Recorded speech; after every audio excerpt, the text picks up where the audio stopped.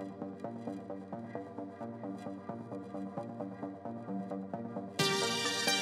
vampires.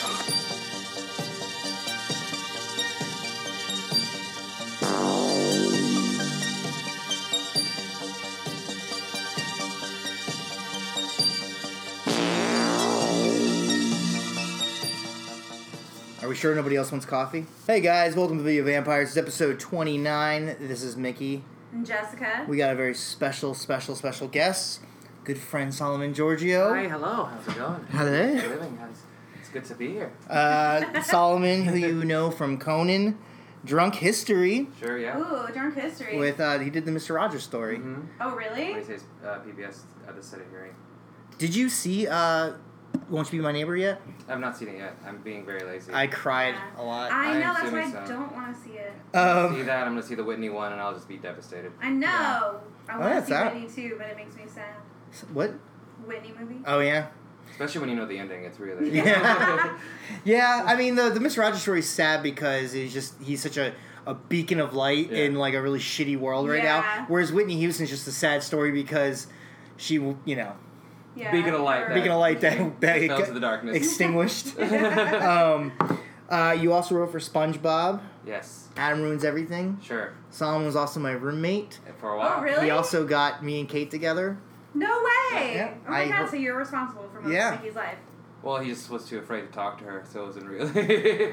You were afraid to That was pretty... No, it's like, Solomon, will you please just tell your friend to come to karaoke? And then finally he just, like, he did the verbal equivalent of, like, my friend has a crush on you. You can check yes or no, or maybe. Oh my gosh. I mean, that's and then great. he dragged her there, and I, you know...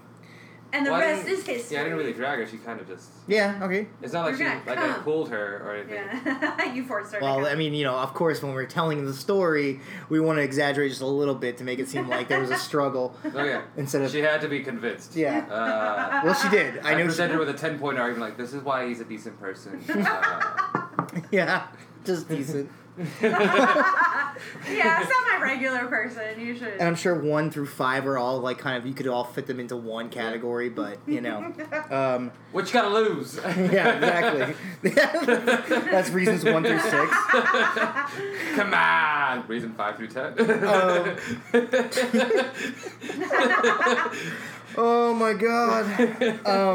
But yeah, no, Solomon did Conan. It was, You showed me the clip. Yeah. Very funny. I was backstage when that happened. You were? I was, and he endured watching me go to the bathroom every 10 minutes. yeah, but for me, it was really, I mean, I don't know why, because, like, they had, like, the mini, like, I was excited to be there for Solomon. That's, I mean, that's true. But there was a mini fridge with, like, Filled stocked with sodas. Really? And you would think that I'd never seen that before, because, no, I didn't take them and, like, put them in my pocket. I was just chugging them, thinking, like, this will be my last opportunity to drink soda. Like, in the world, there's, like, we have soda at home. There was no lack of supply of beverages. These are mini fridge Cokes, okay? Like, I remember you guys opening it, and it was you and Josh. our friend Josh, and he opened it, and he was like, "Look!" And I was like, "What are you guys?" and the thing is, I think Josh at that point was, like, kind of, like, it was right before he went to his LaCroix phase, you know, where he started drinking non-sugar. Oh, yeah. But even he was excited, and we were, like, trying to play video games. It was, like, it was everything that, like, it was basically everything we could have done at home. Because Josh and I lived together with Solomon as but well. all live in the it's same much house. cooler when there's like a free aspect of it. Yeah. Someone's giving you Oh the yes, gift. it's great and all, but we had better options back Yeah. at literally moments before we arrived. But it's like whenever I get when we used to work together, and every time I'd get a hotel room, I would always get excited because I'd, like, jump on the bed. I would just act like I was doing something that I shouldn't be doing, even though I could do it at home anytime I wanted. See, I'm cleaner in hotel rooms. Yeah, I'm. The second I figured out that somebody's gonna look at my mess, I was like, oh no, I want this lady. I want every person who does housekeeping for me to be like, you know what, This guy. Yeah. All right, he's all right. Yeah. Jess, what did you see anything since we last spoke? Yes, I saw a lot of things. Actually, I've just been like, it's been hot, so I've just been in my house with the AC. So I saw Sicario 2. Which, Back in the Habit. Mm-hmm. Yeah, which is not even close to being as good as the first one. Mm-hmm. I mean, so the first one you have Denis Villeneuve. I know who he is. Yeah, I just want to make sure I pronounce that right. And then you have Roger Deakins as the cinematographer. You have Taylor Sheridan as a writer. You have Johan Johansson as a composer. And it is a great movie. All of that combined just make it this, like, really brilliant movie. And this second one is kind of dog shit. Oh, so you mean like they cashed in on? Yeah, like it is enjoyable. I'll say that it's a very like high-speed action movie. Compared to the first one, which is probably like more of a drama. Yeah. You have Emily Blunt being this moral compass, and then in the second one, they kind of try to piece that into Benicio del Toro's and Josh Brolin's character, which does not work. But you still enjoy watching them on the screen. You still enjoy. There's lots of violence. It's very much an escapist movie. That being said, it's nowhere near as good. Yeah. Even the music cues were like almost kind of laughable. The way they like crept in, you're like, what is this trying to be a comedy? But it is still good, you know, and mildly even entertaining. Yeah. It's just a sort of well thought out, well written, Yeah, it's just we got rid of 2 of the 3 of the things that you liked from the last movie. Yeah, you know what I compare it to is in Super Troopers when he's like, "You kids like Mexico?" That is this movie. Okay. It. So it's so what you're saying is Sicario 2 is dumb, but you still enjoy it, like you're embarrassed that you enjoy it. Yeah, absolutely. Okay, I get the Super Troopers analogy perfectly then. I saw The Endless, which is from Justin Benson and Aaron Moorhead. They did like an indie movie before this. I can't remember the name. Oh, Resolution. Oh, okay. And then this was showing at the Arena Cine Lounge. I did not go because I hate leaving my house. So, but it's on video on demand too. Yeah. So this is more like a culty. These 2 guys leave this cult young. They receive a video of like someone from the cult, one of the cult leaders, and they're like, okay, well maybe we should go back. Like, they kind of gave this cult this like. They went to the media after they kind of like trashed this cult, and like years later they're like, okay, we're adults now. Like, maybe we should just go back and try to get closure on this. Maybe we should just grow up and go back to the cult. Maybe we should just fucking. Life sucks. Let's just go back to this cult. They go back, and then like creepiness ensues and shit happens. It's actually pretty good.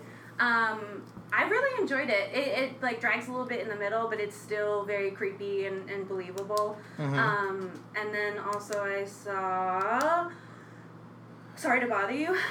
Oh, was that good? I want to see that. Boots Riley, who also did the music for it. I love... he's a lead singer of The Coup, who's an amazing hip-hop group. What group? The Coup. Oh, okay. I didn't know that, actually. Oh, yeah. They I think actually... is this his first movie? This is his first movie, and his band was about to be very big. Mm-hmm. However, their album cover was the Twin Towers being destroyed in the background. Oh, wow. And this was right before 9/11. And so when they released their album 9/11 happened, they're like, whoa, shit. Wait. They released their album, and then, or was their album called 9/11 Happened? Well, I think it was right around, like, it's just unintentional. Even they're amazing hip hop group, but it's but they're still they're still wildly popular, and they're fucking amazing. They always have their female singer passed away recently, but they replaced her with another amazing vocalist. Cool. And I saw them at Northern Nights, which is an EDM festival, which is awful. Yeah. But familiar with those? But they showed up, and then I watched them perform High on Mushrooms as the sun was setting behind them. That's kind of beautiful. An experience. Yes. Well, the movie's an experience, too. I mean, it is still funny. It is very smart and colorful, and I love Lakeith Stanfield and Tessa Thompson. God, she's just amazing on it. And Danny Glover's in her, right? Love her, yeah. Yes, and it's actually very poignant and funny, and it makes a good point. The ending lost me a little bit. I think I have to go see it again, because I was kind of like, this is where you get too funny for the topic, I think, but it also is like a movie that you're trying to present to the masses, and you're trying to make a point, so, you know, I also get that as well. But I did really like it. It is really good. Mm-hmm. It's like... who else is in it? What's that guy's name? Armie Hammer. Yes. He plays like... I can't fucking saying that guy's name. I know, it's so bad, but he is so handsome, and he plays that handsome rich... Kate Berlant is in it as well, who is an amazing... Oh, I know who she is, yeah. I don't know who she is. But I also... She's a comedian. Oh, really? Is she the, like, curly hair? Yeah, okay. She's a phenomenal performer. She reminded me of, I can't remember anyone's name. But she was funny. I really liked her. But goddamn, that name, Armie Hammer, just... I know. And he's so handsome. It has nothing... his dad's... That's Armie Hammer's his dad. Yeah. That's what I thought. But they named their kid Armie. But it has nothing to do with Armie Hammer Company. He's just like a...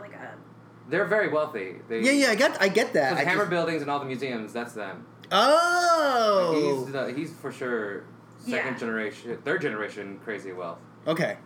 All right. He plays that guy. Well, at least he's doing stuff though that like it's. I mean, like, cause I remember what was he? He's in a ton of stuff. But he was in the Lone Ranger. But then he did like Call Me by Your Name. You know. Yeah, which was brilliant. That's like her favorite. I loved it. And then he also did that Winklevoss twins. He played both. And Yeah, he did. I think that should have been like his breakout, but. No, The Lone Ranger, starring Johnny Depp as a Native American. Yeah. Oh yeah, that was never insulting. And then I saw this movie. I'm so embarrassed. Yep. It's called American Satan. It is probably the worst movie I've ever seen. It replaces Mother as my most hated movie. It was dog shit. Okay? I'm actually mad I finished it. Mm-hmm. At like halfway through, I was like, I can't do it. I'm gonna change it. And then I continued to watch it just to torture myself, apparently. It's like some, like, you know those, like, shitty Warped Tour metal bands? And they're just like, they have this, like, real idea of, like, 80s hair metal, and they think that's them. Yeah. Warped Tour or, like, shitty, like, metal? No, like, Warped Tour metal. Like, I'm talking about a mirror and, like, things that, you know, we're too old for this, but, like, that's just the type of, like...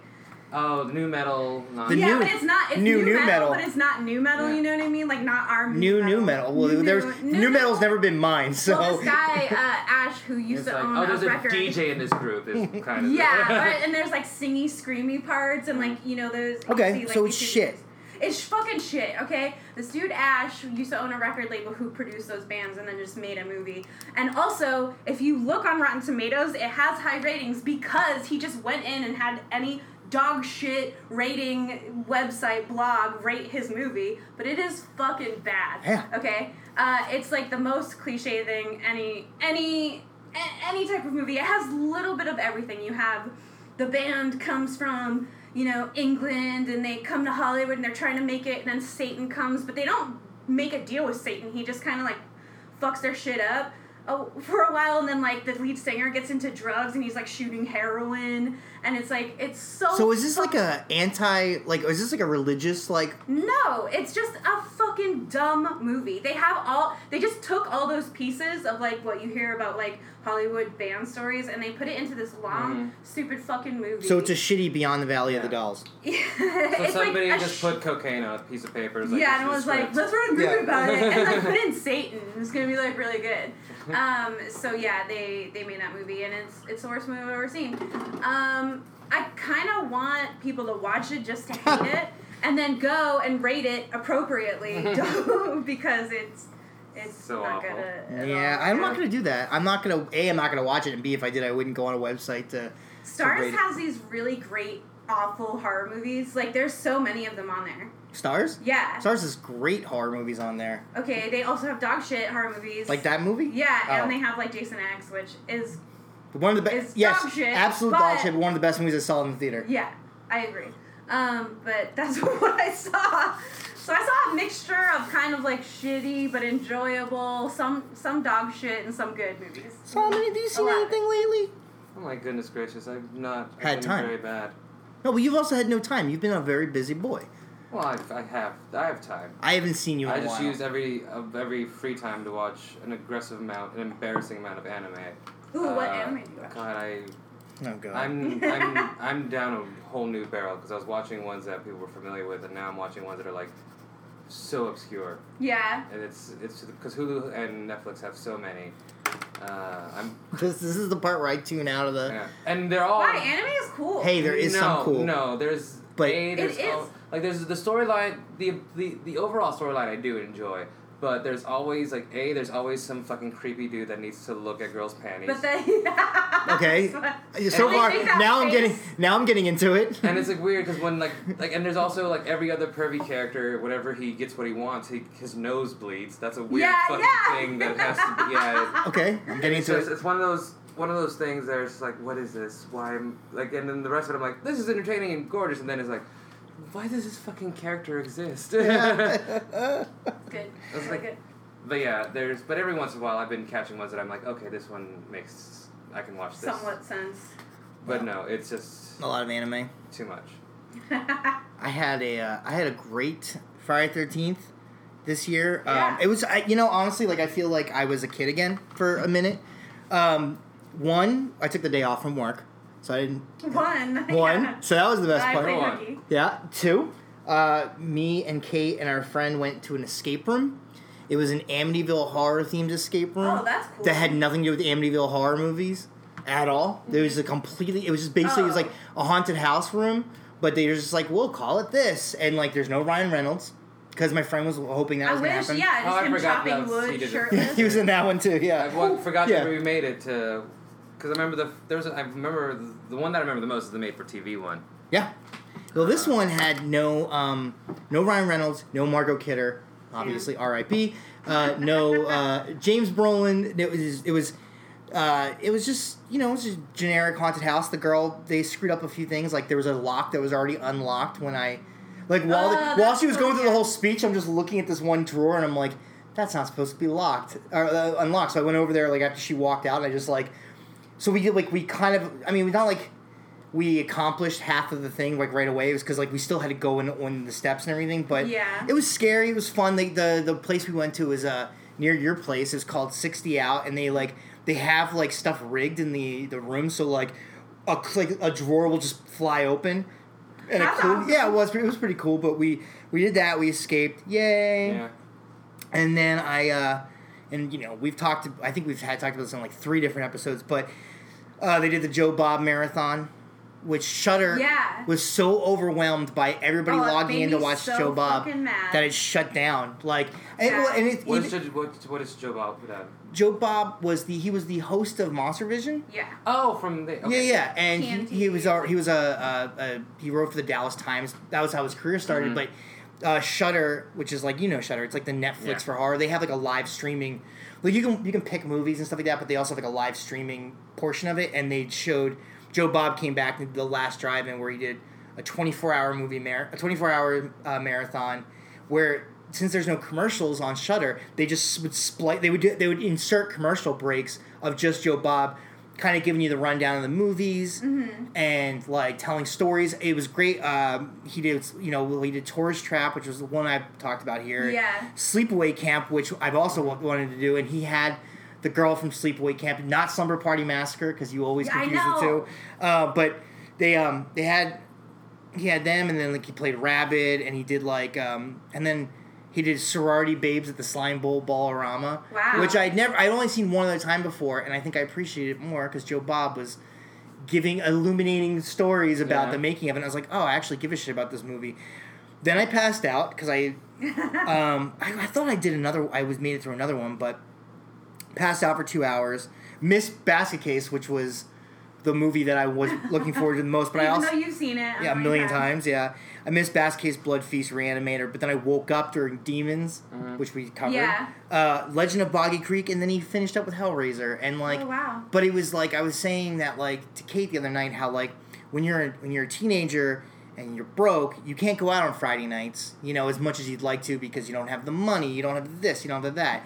And then there comes a point in your life where the idea of staying home on a Friday night is like absurd. You're like, no, I'm going out. Yeah. And now I've reached a point where I'm like, I just want to stay home on a Friday night. Yeah. So I felt like a teenager again, like getting to watch Joe Bob again. And like, I was like, God, if they brought him back and had him have to like do a show every Friday, not like a marathon, but a show, I'd be set, Yeah. And then after the marathon, I went to go see Lost Boys at Hollywood Forever and ran into Heather. Yeah, who's been on our show multiple times. Prior to that, I saw Ant-Man and Wasp, which I'm not even going to get into it because it's exactly what you think. Yeah. If you think it's going to be a good movie, guess what? It's a good movie. If you think it's going to be shit, then it's going to be shit. Yeah. It's whatever you want it to be. I feel like it's what you said is like Paul Rudd's always charismatic in everything, even if you don't like the movie, so it's kind of hard to hate it. Right, but it's like this movie's not going to change your opinion. If you go into it thinking you're going to like it, you're going to like it. If you go into it thinking you're not going to like it, you're not going to like it. At this point, it's like either you like the superhero movies or you don't. Exactly. Exactly. There's nothing can be done. You can't be convinced or swayed anymore. So many fucking superhero movies, I'm just tired, and that's why I don't want to see it right now. I know. This is how I've been feeling for a while. It was just why. I don't feel like that at all. I think... They're like, what, once every couple of months? That's once fine. every month at this point. But the problem is that... like, I'm happy with that. I said this before, too, where it's like, it sucks because movies like Black Panther, which was probably in the top 3, if not the best Marvel movie they've had yet. Yeah, and the highest grossing. It gets... it comes out... yay, and then like 2 months later, it's let's move on to the next one. It's like, no, let's stay on this one for a while and let people see it. Yeah, let people see it multiple times. Let's make it a conversation. And now it's like Avengers Infinity War, and it's like, who's gonna care if Black Panther disappears at the end of the movie because we just got used to him 5 minutes ago, you know? Yeah, that seemed rude. It was rude. It was very rude. I think it sort of sets it up for he's coming back. Oh, they're all coming. I mean, yeah. Yeah. It's frustrating that like they can't let things just, you know, like you said, simmer, you know, or marinate in the juices of public attention. You're right. They should just for sure be like, we can make $1 billion every 2 months and ignore that ability. Yeah, well, I mean, yeah. Which is what exactly. They are literally, that is the reason they do it. Is because they're like, it makes so much money. I know, and they make so much money when it comes out on streaming. Especially when they deal with such low turnouts at theaters that that's at this point, that's the only thing people are going to go see, you know? You know? Like, people are going to... I don't know. I don't see anybody... I mean, I was surprised when I saw Hereditary. It was a packed theater, but... I think people were waiting for that one got buzz, and also the issue is that the way they promote movies now is exponentially worse than the way they used to promote movies. See, I said this episode 3. Oh wow, it's just nice that somebody agrees with me that they market movies. They don't market movies so you could be excited about them anymore. Yeah, there's no, it's like some of the previews are such garbage. Yeah, they're an absolute insult to the entire movie sometimes. I agree. I've been thoroughly. It's like, okay, I've seen, I think half the movies that I've enjoyed in the last few years have been terrible previews. Yeah. Of a great movie. Yeah, sometimes I don't even want to watch them anymore. I didn't see the trailer in its entirety for Hereditary, but at Lost Boys they did play the trailer for the Suspiria remake again. Okay, I know, and it's so good. Just said that I don't want to watch them, but I love the Suspiria trailer.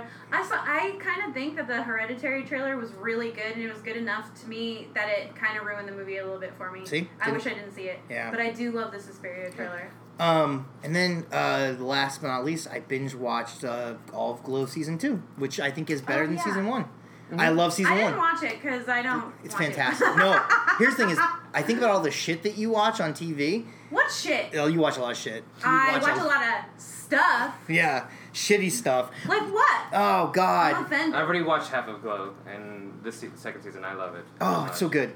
You do watch a lot of shit. You just talked about you sat there and you watched The Sinner, which was good. American Satan, and but that's a movie. That's only 2 hours. That's right. And so you could have watched 12 episodes. You could have watched 4 episodes of Glow and been like, "This is so amazing. I want to keep." Wrestling.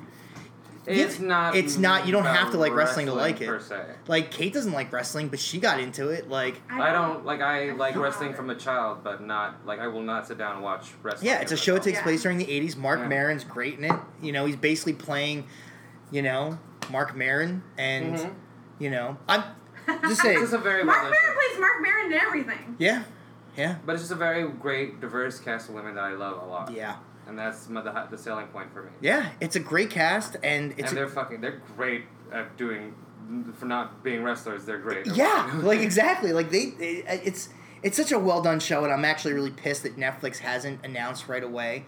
Oh yeah, we're gonna do season 3. Like Stranger Things, like they wait like in the weekend of the Stranger Things season 1. Stranger Things is like such a moneymaker for them. Yeah, sure. They have to announce it. No, but they don't want to. Like I think now because it means them losing money if they don't look at the numbers. Yeah. That they can't just be like.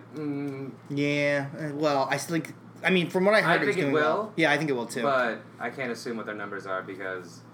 Yeah. I thought a few shows that I thought were worth coming back got canceled on me. So. But then there's shows that I don't think are worth bothering with, and they get another season. I'm just saying that Glow season 2 was fantastic. Yeah. Towards the end especially, there's a great scene in a hospital where like these two people are arguing, and I was like, oh my god, this is the first time in a long time I felt like an argument on TV or on film actually felt like how two friends fight, and argue, and like it felt so real that I got like kind of jostled for a second.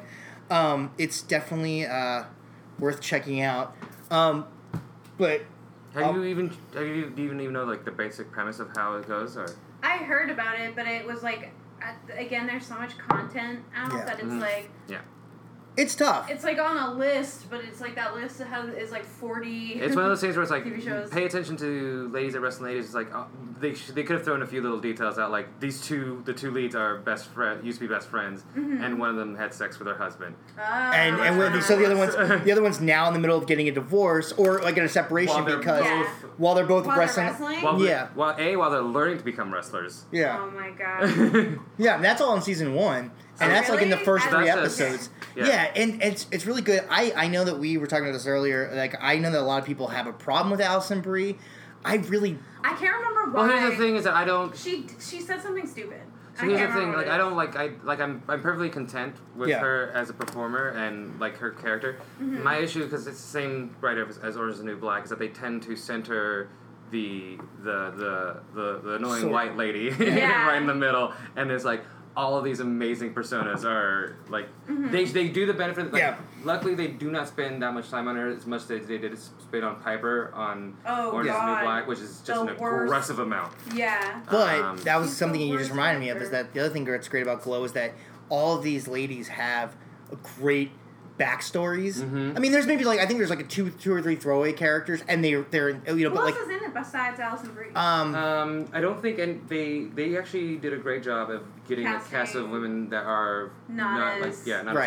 Like the most famous people on there are Mark Maron and Alison Brie. What does Mark Maron do in it? He plays a horror movie director.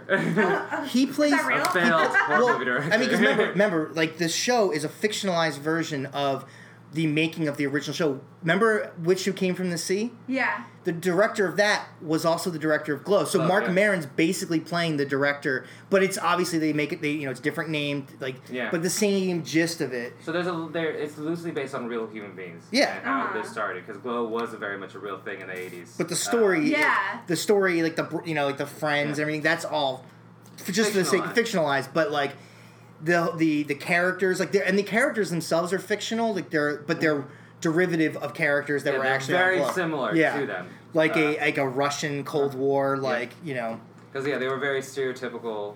Yeah, it was the 80s. Yeah, the soundtrack kicks ass. Oh, the soundtrack. I knew I was gonna love Glow the moment I put Of course you were. The opening credits when it was The Warrior by Patti Smith. It's a great It's great opening credits, and I was like, I'm gonna love this show, and I did. And Pose, have you not seen Pose yet? No. That's what I've been watching as well. I feel like I just saw like a billboard or something for it. It's about the underground ball scene, like Paris is Burning. Okay. I feel like I just saw something about it, and I was like, oh, I should check it out. It is. Again, it's like... I just watched... It's one of the... network is it on? It's FX, and it's... Okay. It was one of those... I did see a billboard for it. That's what it was, and I think I was like... It's one of those things... I should watch that. The first 10 minutes were... They did the same thing to me for the first 10 minutes of Breaking Bad, where it's like, you got me so quickly. Yeah, I'm in. I'm completely... And it's probably the biggest cast of trans people working on a show. And it's amazing. It's phenomenal. Really? I should watch it. Because it's about the houses and how they have... Yeah, and it's a Ryan Murphy thing, and I'm not that crazy about him. Mm-hmm. But he does always do a good first season of everything. That's true, actually. And I liked the assassination of Gianni Versace, yes. Yeah, it was those are really good. And I think the OJ one... Yeah. It was okay. It was watchable. Half the actors were... Yeah. It's David Schwimmer. I heard it was funny in a campy way. It was like taking a story that's almost become... It's been so sensationalized, it's almost become camp. Yeah. And then they camped it up even more by having Schwimmer, and who else was in it? Was it Cuba Gooding Jr. in it? Cuba Gooding Jr. played OJ. He was playing OJ. Sarah Paulson. Yes. He's lucky to have her because she is great in everything. Right now I know who Ryan Murphy is. Yeah. Yeah. Now. Yeah. She uses American Horror Horror Story. Exactly. Right. But this one is probably the least amount of his regular actors. Oh, cool. Really? He has Evan Peters, who's in a bunch of his stuff. But James Vanderbeek plays some sort of like rich CEO at the Trump Towers. Really? In the 80s. It's really... I kind of like him. He was in Room 104. Oh, Don't Trust to Be in Room 104? Yeah, I liked... shit. It was that... Kristen Ritter, right? No, the one that the Duplass brothers did? I know it. Yes. You're thinking of... Yeah, you're thinking of... Don't Trust to Be in 123. This one was like a weird... kind of Black Mirror-ish Yeah. type of like series that takes place in this one hotel room. I didn't watch that one. It's actually pretty good, but I like his episode a lot. And then, I don't think he's a bad dude. He seems like a great... I know. No, he's He kinda phenomenal. just And he's gotten better with time. disappeared for a while. Well, Yeah. he was on the biggest TV series. Yeah, for a but that long time. ended in like what 2000? Yeah, but that's and- typecasting. That's just you have to Yeah. you have to live off your character. There are still JaVale His- White will his never cry perform face. again. Yeah. JaVale White will never perform again. He's never not going to be Urkel Yeah. till his dying day. Right, just like Alfonso Ribeiro will never be anybody but... Oh, Carlton. Yeah, Carlton. But he's still got a career. Yes, but it's usually like, nobody goes, oh, it's Alfonso. They always go, oh, hey, Carlton's on TV. I know that's I true. know. But also his career has Didn't been we the see longest something one. with Jaleel White, though, when we were living together? Didn't we see, like, a game show he was hosting? Shoot. No. On You Sci- are talking about Kel Mitchell. No. I was talking Because we about saw Jaleel... that dance. No, Was this that- is something else. This is something else. I want to say it was on Sci-Fi. It was like, kind of like, remember when Tracy Morgan had that prank show? It was something like that, but I could have swore it was Jaleel White. It could be. I It feel could have like been. I I've- could watch him and I would not recognize him. Tragically... it's- I no, recognize... you'll yeah. recognize it. Yeah, It's just think really- of... Just think So of... remember that like parallel? Yeah, like, Stefan. Yeah, Stefan. They looked exactly alike. There But he was so genuine- smooth. He was No, he wasn't watching it. That's... I think I remember him being like, "Ooh, Stefan's coming!" Like That's when you're little. And that's you're like, the game. yeah. Like on the like, so when he was hosting that whatever show we were watching, he was Stefan. Yeah. You know, like that's how you recognize him. You go, Smooth. he just like without the glasses. You know. Yeah. The Way the Sinner was actually really good. It's a short series. It's just like a one-off, but basically, and I don't think I've ever watched anything with Jessica Biel in it. Like TV. Anything at all. What? She's been in some. I don't think. Was I've she seen- in Blade?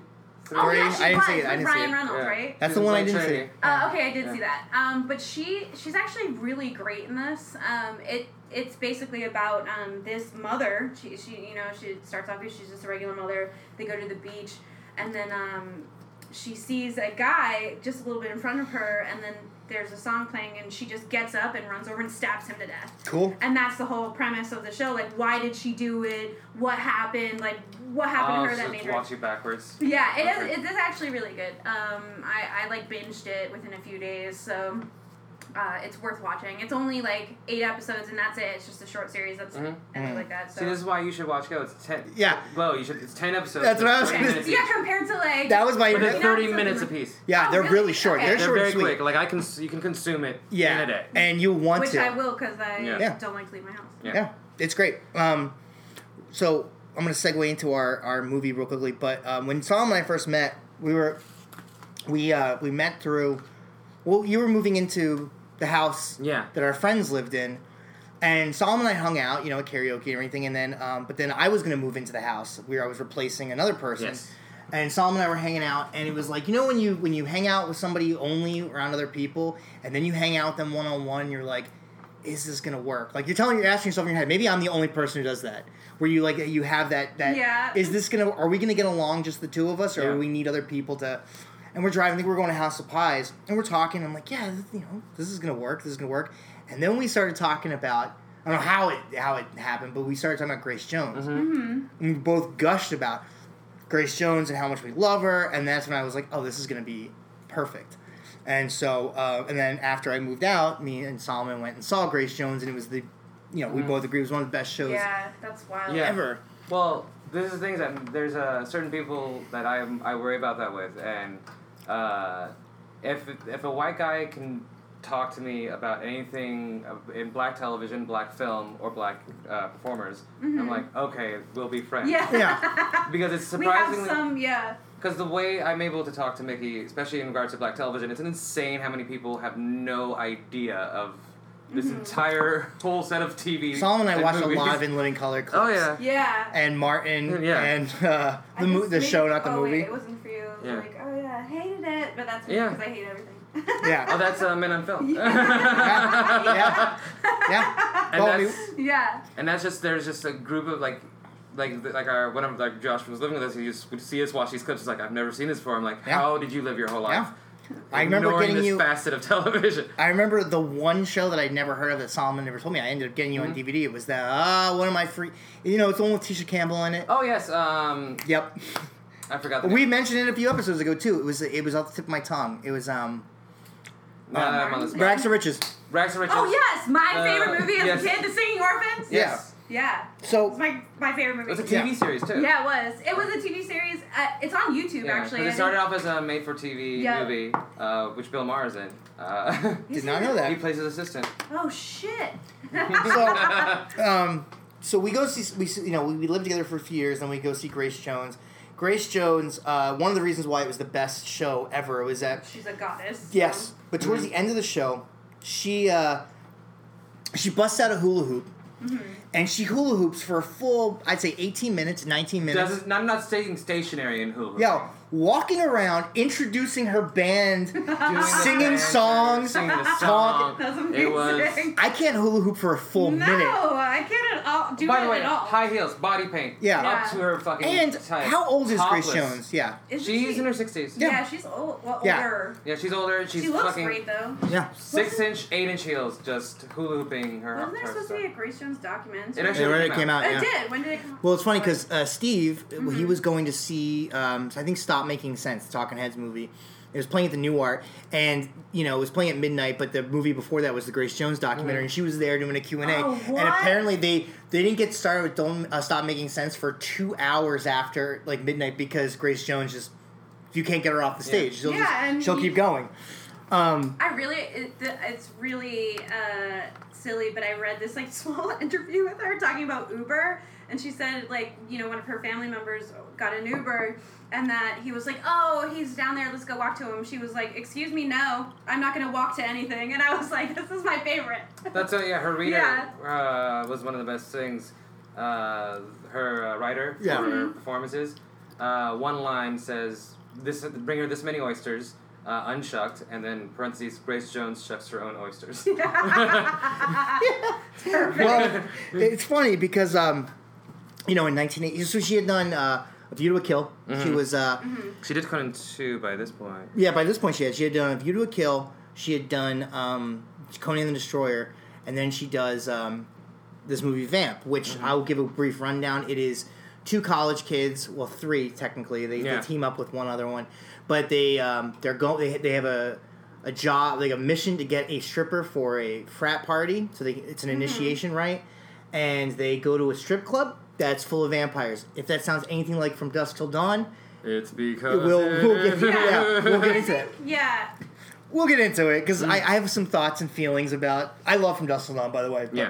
But yeah, it's always clear that it's borrowed, I feel like. But I don't think it is clear. But we'll get into that.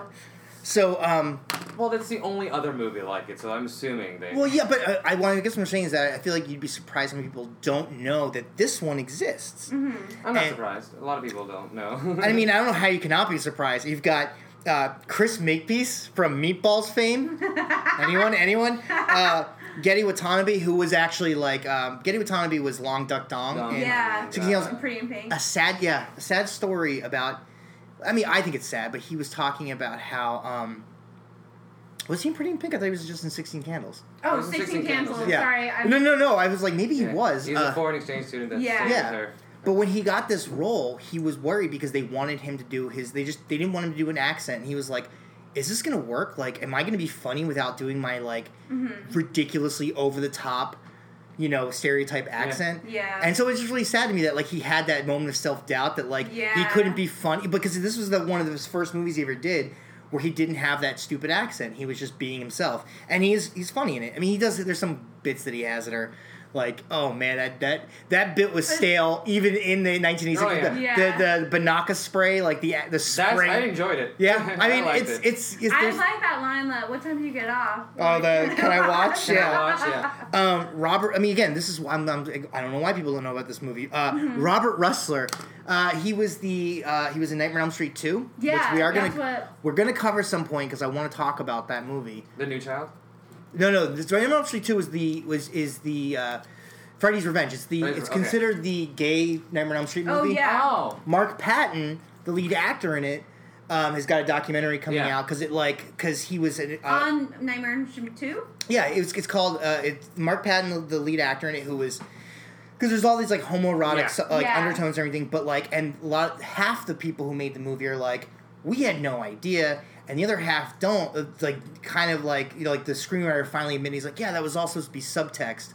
But Mark Patton, the lead actor in that, was in the closet, and he was gay at a time in Hollywood when it was not okay. Yeah. And he was dealing with this movie, like being in this movie where like things are like he's almost being outed on in front of everybody, and it definitely fucked with him. So he for a long time he was very he was dealing with it, and then he's finally come around and accepting it. He's like does convention and stuff, but he did a documentary that's eventually going to come out called Scream Queen, My Nightmare on Elm Street, and it's but Robert Russler from Vamp is also going to be because he was he was his friend in Nightmare on Elm Street too, and there's like a few moments where they're like there's very like homoerotic, and now there's like and I follow Mark Patton on Instagram. There's like he'll post these like there's like erotic like fan art of like the two characters hooking up in the locker room. Good. Yeah, I love it. Fan fiction is like the most brilliant. This movie's the funnest and the worst thing. Yeah, it's a rabbit hole that like there's a lot of Avengers fan fiction. Oh yeah, let me tell you, I've dived right in. I'm not even talking about like literature. I'm talking about like artwork of like Oh yeah.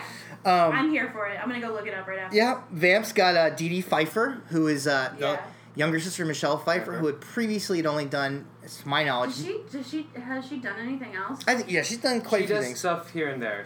I think she in general doesn't not as much as her sister, but but she did well for herself. She did, and she was in Midnight Hour, which is it was a made-for-TV horror movie starring everybody's relative. Mm-hmm. So it was like Dee Dee Pfeiffer, Pierre DeLuise from 21 Jump Street, Dom DeLuise's son.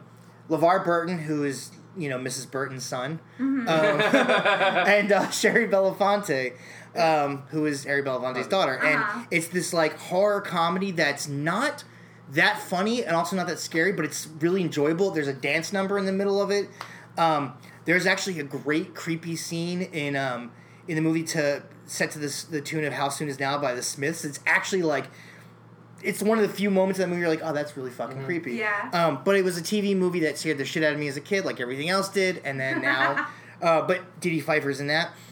Billy Drago, who plays the albino in Vamp. Like, what else is he in? It's funny you asked that. He was in a movie called The Untouchables. Oh, okay. Yeah. I was like, he looks really familiar. He's also in Tilda Swinton kind of looks like him too. Tilda Swinton looks like a lot of dudes. She looks. And that's not a bad thing. He was a thin, pale man, so that's a really. Yeah, and it's like, what's that? Well, he's also not an albino in real life. I know. I figured that part out. But no. His son was in Crybaby. Do you remember Crybaby? Yeah, but I mean, who's his son? Okay, so in Crybaby, in their little gang, there's Johnny Depp, Tracy Lords, Hatchet Face, Ricky Lake, and the guy who's that's Billy Drago's son, Wow. And he was on Northern Exposure, that TV show that. See it now.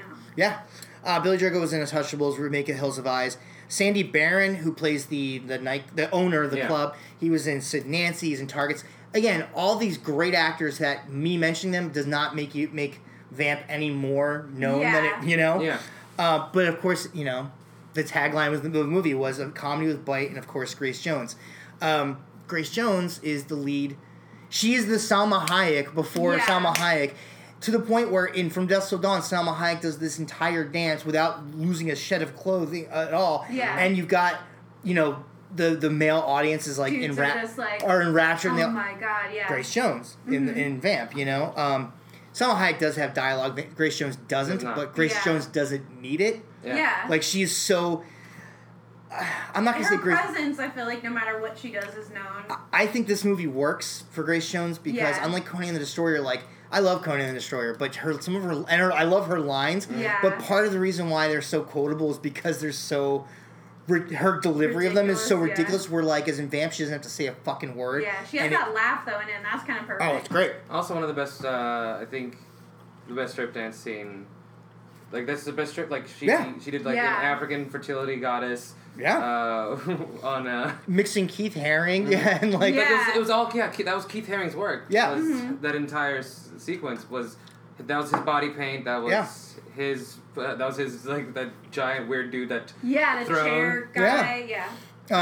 Also, the creepy blue contacts with the full white face. Yeah. Because I was like, Grace Jones. I was like watching it at this time, and I was like, has her eyes always been blue? And I just never noticed it. Like, no, they've never been blue. No, I know that. But I was like, it was so like, But the way it works is Donald Borchers, the producer, he produced Children of the Corn, a bunch of other stuff. He wants to make this movie. He goes to Richard Wenk, who is the director, who, since Vamp, has gone on to be a screenwriter and done Expendables 2, Equalizer. Oh, God. Equalizer 2. Equalizer was good. Equalizer 2's coming out. So. I know, I just saw a thing for it. I was like, oh, shoot. Well, the director of Vamp wrote it. That's funny. But he was like, he's like, I got this idea. I want these kids to go to a strip club that are full of vampires. And so Richard Wenk, he wasn't a huge horror fan, even though his short film Dracula Bites the Big Apple is a horror comedy. But he writes this short film, and it takes place in L.A. Downtown LA. Yeah, which is accurate even still. Yeah, some of it was. Oh, but yeah. To elaborate on the premise, they're trying to find a stripper. They decide to go to, this place called the After Dark Club. Their car takes this weird spin, and when it stops spinning, they swerve out of the way, the car spins. When it stops spinning, they're in like a weird Twilight Zone-esque part of the city where there's vampires, and it's like it's known that there's vampires because like the shop owner's like, all right guys, time to get out, it's after dark, and he's like a priest, he's grabbing his cross, there's an albino gang. Well, it's a gang with an albino leader. There's a few other albinos. But there's also two very attractive black women, and one of them has the most hysterical, disgusting prosthetic teeth. I agree. That scene is so good when she reveals her mouth. But all the males in this movie, in this gang, are albinos. Yeah. It's like strange, it's like you wonder how that gang came about, but that's a deleted scene. I'm sure we'll never ever see. So they go to this club, and Grace Jones is like the headliner. She's the queen of Katrina. Katrina, and she and then kind of hilarity and horror ensues. There's a girl who works there who has like some sort of connection to the lead character played by the kid from Meatballs. He doesn't know what her connection is. She won't tell him. Which is my favorite device because it's the most pointless thing that's there, and you're like, just tell him. She refuses to tell him why they know each other. I think because the idea is supposed to be like maybe it's going to be a red herring that like she's and they really do play it that. It was for comedic purposes. But yes, I agree. Where he's just like, Jesus, you could have just done right then and there. This movie, who knows if any of this stuff would have happened? Because maybe they would be like, oh hey, we know each other. And you're like, oh, you work at a strip club. Maybe you just want to come with us. Do this thing, maybe we can go on a date afterwards. Yeah. But no, this entire plot happens because she cannot fucking say, hey, we've known each other. Yeah. But I like the way the comedy is done in this movie because it's more of a, it's like there's the front absurdity and then they are also this like tip of the hat absurdity. Yeah. It's very stupid but pretty fun. Yeah, it makes it still very current, I feel like. So, like watchable. Oh yeah. So Grace Jones was nobody has a bad thing about this in this movie. Has a bad thing about saying working with Grace Jones. For rehearsals, pre-production, she was like totally hands-on. She was the one who came up with like, I'm bringing Keith Haring in. I want to do like she designed the dressing room. Like she was really like there's footage of her like like working with the director, like doing test footage of like the makeout scene where she like pins like Robert Ressler down. Once the camera started rolling. Again, nobody's like, oh, she was horrible to work with because she was a bitch or she was a diva. No, they're like, no, we like Grace Jones. She was horrible to work with because she'd be 9 hours late. Yeah. She would show up to set and she was like, she lost her vibrator and was like, where's my vibrator? And just like freaking out and like, she was great to work with, but but I think that's horny, one of the producers says that one time she was so late that they sent somebody to go get her, and they found her in bed with one of the other actors. So it's like, oh great, now you're late and this other person's late. My favorite story though is she's filming the scene with Robert Ressler where she's pinning AJ. She's pinning him down to the couch, and it's a seduction scene. And then she goes full vampire and like.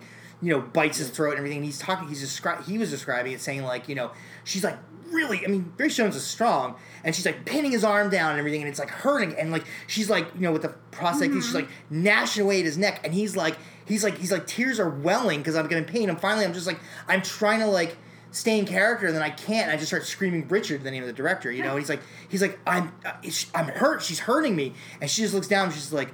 You pussy. Ah. And then there was her going. Whatever. There's her. The stories about her going to ADR. She even though she doesn't have any dialogue, she does all the grunts, all the the sound effects, and she goes to do ADR. And she's got all this like crazy jewelry on. It just keeps clanging.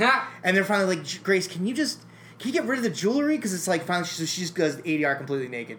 ADR completely naked. Yeah. Like, you're right. I should take everything off. Yeah. You want no sound? Yeah. And it's funny because they wanted the director wanted Dee Dee Pfeiffer for the role that she plays, the girl Allison, and the producer didn't. When Richard Wenk wrote the screenplay, he didn't have a Grace Jones type character in mind for Katrina, but the producer wanted Grace Jones, so their deal was, okay, fine, I get Grace Jones, you get Dee Dee Pfeiffer, and so everybody was happy, and nobody had any complaints afterwards. They were like, oh, Dee Dee Pfeiffer is great here. Grace Jones, the director was like, Grace Jones, you can't imagine anybody else doing that afterwards. The cinematography I think is some of the best. It's like really surreal. It is surreal. It is. It does look cool, and it has that the like, pink real, and green. Yeah, I was gonna say magenta wash.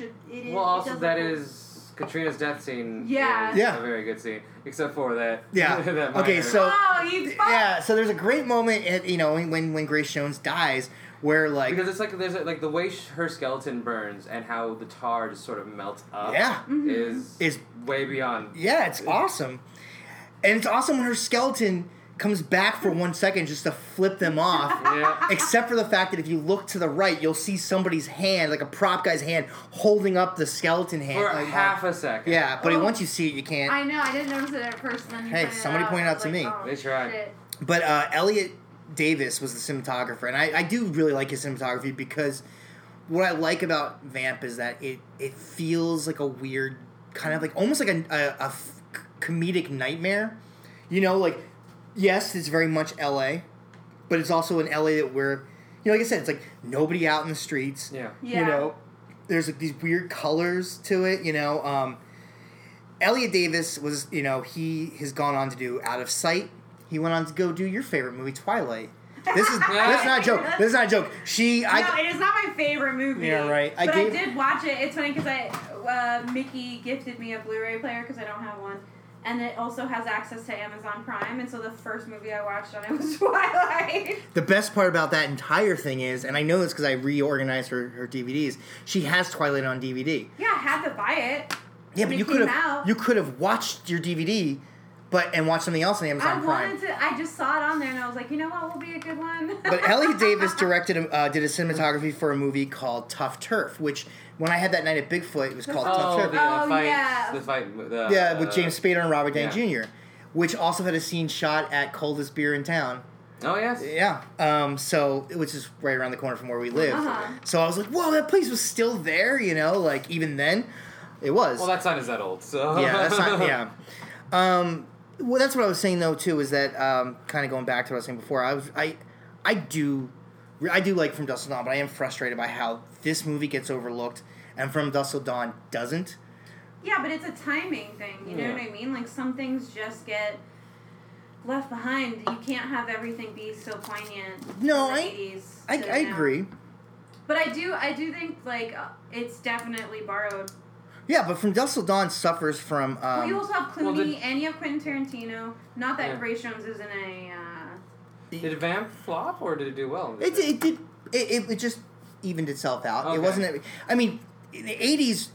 This might have been the problem, too, is that the 80s were actually a great decade for vampire films. Yeah, there were so many. Yeah, prior to this, you have Fright Night, and then you have this, and then shortly after you have Near Dark, Lost Boys. Yeah. I mean, it was a big decade for vampire films, and vampire comedies, or horror comedies, were actually becoming a bigger thing than they had ever been. Again, Fright Night, this, Lost Boys. Well, I think because with Vamps, it is a female lead as a vampire. Yeah. That might have worked against it in the 80s. Well, I also think, my thing with From Dusk Till Dawn is that, as much as I like it, it kind of has the same problem that most Robert Rodriguez movies have, which is it takes one good thing and then just hammers it through. Like Planet Terror.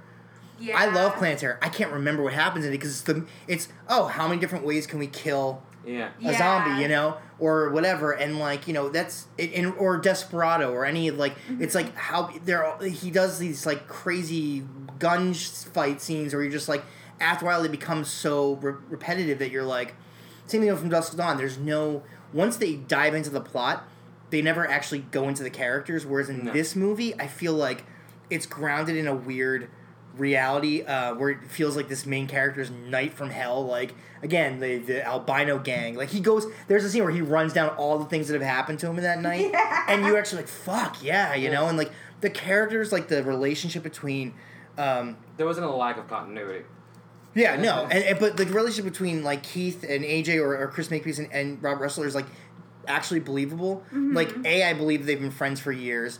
And that's why the scene with AJ where he's now a vampire and he's, you know... Yeah. Well, the opening Frat initiation scene is a great fucking... Yeah. Yeah. I mean, but, like, it's very character-based. I mean, like, you even feel bad for Getty Watanabe's character who's, like, such a fucking nerd that he has to pay people to hang out with him. But, you know, everything about these characters, it's grounded in a sense of reality, whereas from Dusk Till Dawn, like, I don't really give a shit. It's fun. It's awesome. I love the music. I mean, for fuck's sake, they even have a Danny Trejo character in this. The human pincushion guy is Danny Trejo. Yeah. You know, the Sandy Barron's character, the nightclub owner, is Cheech from Dusk Till Dawn. Yeah. I mean, it's a... I mean, obviously, they're just exaggerated more, I feel like. And I think my real problem with From Dusk Till Dawn is not so much... that it's a ripoff or an homage or whatever or borrowed, is that Quentin Tarantino is very quick to point out other movies that he borrows from. I've never heard him go... not his movie. That's true, but he wrote it. Yeah, he's the writer. Like, here's the thing that like Robert Rodriguez might have directed it, but it's definitely Tarantino saying this is the source. Yeah. This is what you should. And Tarantino's in it, and he wrote the character for... You know what I mean? Yeah. Like, I feel like that's so much more Tarantino than it is Rodriguez, even though Robert Rodriguez is, is very much a part of it. But, I love Robert Rodriguez, but he should definitely not let Quentin be in his movies ever. Right. Or let Quentin tell him what movies to make, you know? But you can't tell Quentin Tarantino not to put himself in his movies, but you sure for as fuck can be like, hey, Robert. Yeah. Cut it out. Yeah. Yeah. When Tarantino narrated Hateful Eight, I was like, what the fuck? Oh, God. Like, that's the best part about you. Your voice. Yeah. Exactly. A few standout scenes. I really like the dated soundtrack. I do. You can hear Robert Palmer in there. Mm-hmm. Yeah. I fucking love, and I know I probably am the only one out of the three of us who did. I loved Sandy Barron's like intros, the strippers, like builder, like the construction lady, builder of major erections. What was the one where he said her face isn't that great? Not much upstairs, but what a staircase. Grace Jones obviously again doesn't have to say a fucking word, and she like, you know, you get everything you need to get, you know. And then I really dig Sandy Barron's monologue at the end of the movie when he's talking to him, and the whole like, you know, everybody who comes here is like the waste of humanity, and we get rid of him. Like, I like it because it kind of like for a split second the movie shifts. Yeah, it gets really serious and really dark for a second, and then it comes right back around, back to like kind of still being fun. But it's a really great monologue, and he's really good at it. That Vamp is one of my favorite 80s horror movies. Yeah, hands down. I've been wanting to do this one for a while. Piss poor advertising. Oh, of course, probably. I mean,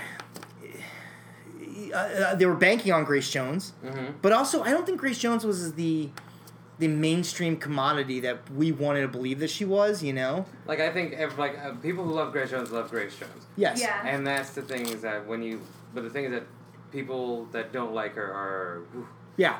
They are... I mean, right. But there's also the lack of not knowing her, and nobody went to go see Conan the Destroyer to see Grace as Zula or whatever her name was. She's always had a niche market. It's always been people who are cool, or queer people, or black people, and that's just...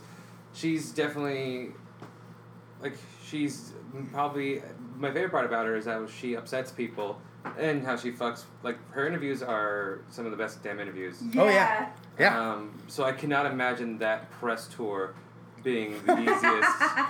for anyone involved. But I do like the fact that, like, you can tell when you're watching this movie that she's totally into it. Mm-hmm. Yeah. Like, she's not phoning it in. She's not, like, she's not looking down, snubbing her nose at it. She's like, this is going to be fun. I'm going to get to... She wanted to be a monster. Mm-hmm. She's like, she was very much into doing this movie. It's just that she also liked to do it on her own time. Yeah, no, that makes sense. I fucking love her. The movie she did after this, she did a great job in. Which... Boomerang. Yeah, she did. I forgot about Boomerang. All I can think of after this she does is, to my recollection, she does the Pee-wee Christmas special. She did. And then she does Boomerang, you're right. Mm-hmm. And with, who else was in that? It was Eddie Murphy, Robin Givens, right? Oh, yeah. Robin Givens, Tisha Campbell played the crazy neighbor. But Grace Jones was the CEO of the company they worked for that was super aggressive. Yeah. But I mean, like, I think that, like, you're a successful person. You're doing the thing you love, and you're getting paid to do it. I think that's one hallmark of success. I think the other hallmark is when you can be 9 hours late to something and nobody's mad at you. Like, they're annoyed that they're delayed, but they don't, they're not like, fuck Grace Jones. They're like, that's just Grace being Grace. She's 9 hours. Have you ever been on a set? Like, being 9 hours late is like being, like, 3 days late. And, exactly. And the fact that everybody's like, oh, yeah, it was annoying, but we don't hate her for it, it's like, she's doing something right. In other words, you learn to film other stuff. Yeah, exactly. Like, I guess we have to film all these other things before she shows up. And just find her, make sure her vibrator is somewhere where she can find it. I love that. Honestly, they should have had vibrators. No. I think that was the thing too. Is they were describing, like, Dee Pfeiffer was describing the whole thing, and it was like, it was not a vibrator that you just get. Not some run. I mean, Grace Jones. Is not it use, was like important. It was probably like full of like encrusted with jewels and everything. Yeah. And, like, It was probably just an exact replica of the penis she likes the most. Yeah, exactly. Which she probably was like, mold it for me. Yeah. Yeah. Put it in the cast. And that's I'm kind of glad she doesn't say anything in this movie, not because I love her voice, and I love her in Conan, but like, it's just, I don't think they could have given her lines that weren't going to sound like, any line you give Grace Jones' character in this movie, it would have been like Here's the thing, I agree with you, except they should have utilized her laugh. Yes, I agree. They had that one, but that was it. They need it multiple times. But she has like this really powerful, the best fucking laugh. Yeah. She's on par with Vincent Price on the best fucking evil laugh. Yeah, she does. And it should be utilized as much as possible. As a matter of fact, I think she should be villains in movies now.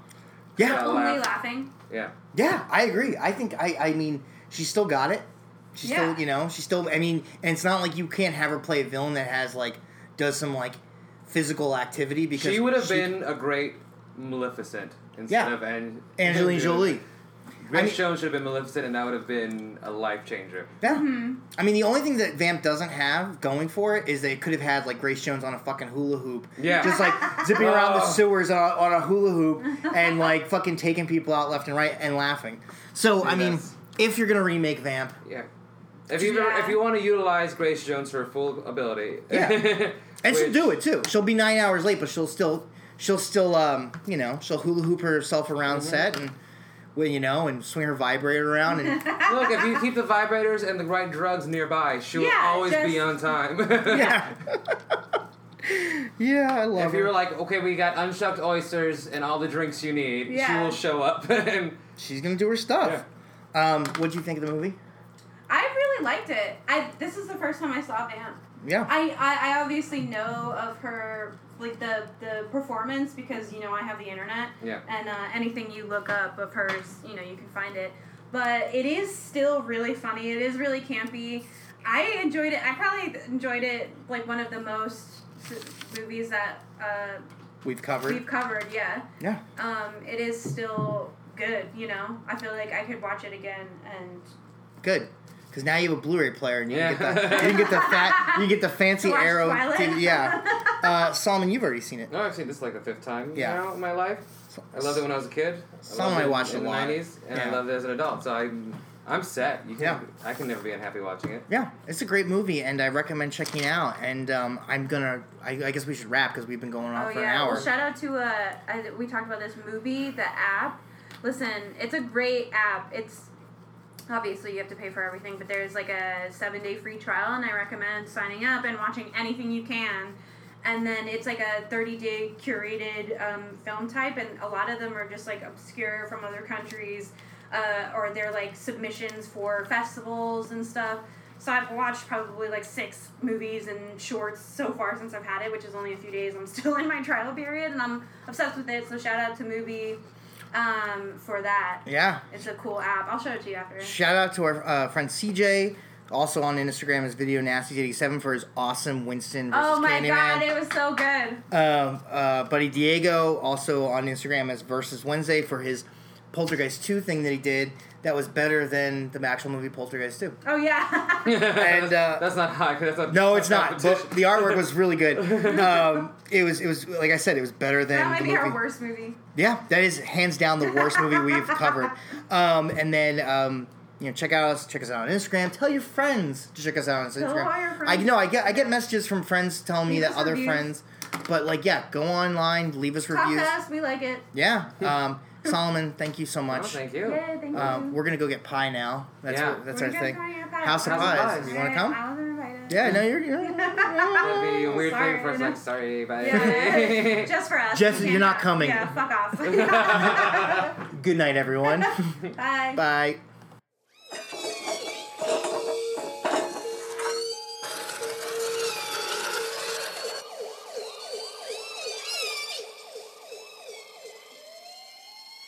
Did you ever have one of those nights? Hey, where are we going? Doesn't matter. What counts is that you're my buddy. My day didn't start off too well.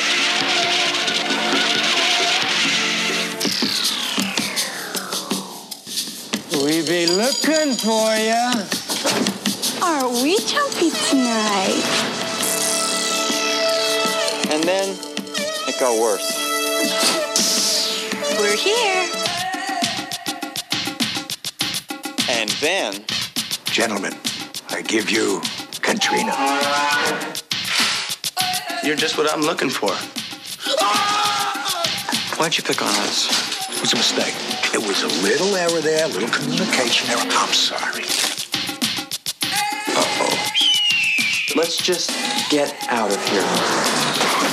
This is not really happening. Hello, baby. God, you look awful. What happened to you? I was nearly hung. I got into a fight with a psychotic albino. I hit a cockroach, my best friend disappears, and then I'm nearly assassinated by a runaway elevator. Anyone can have an off night.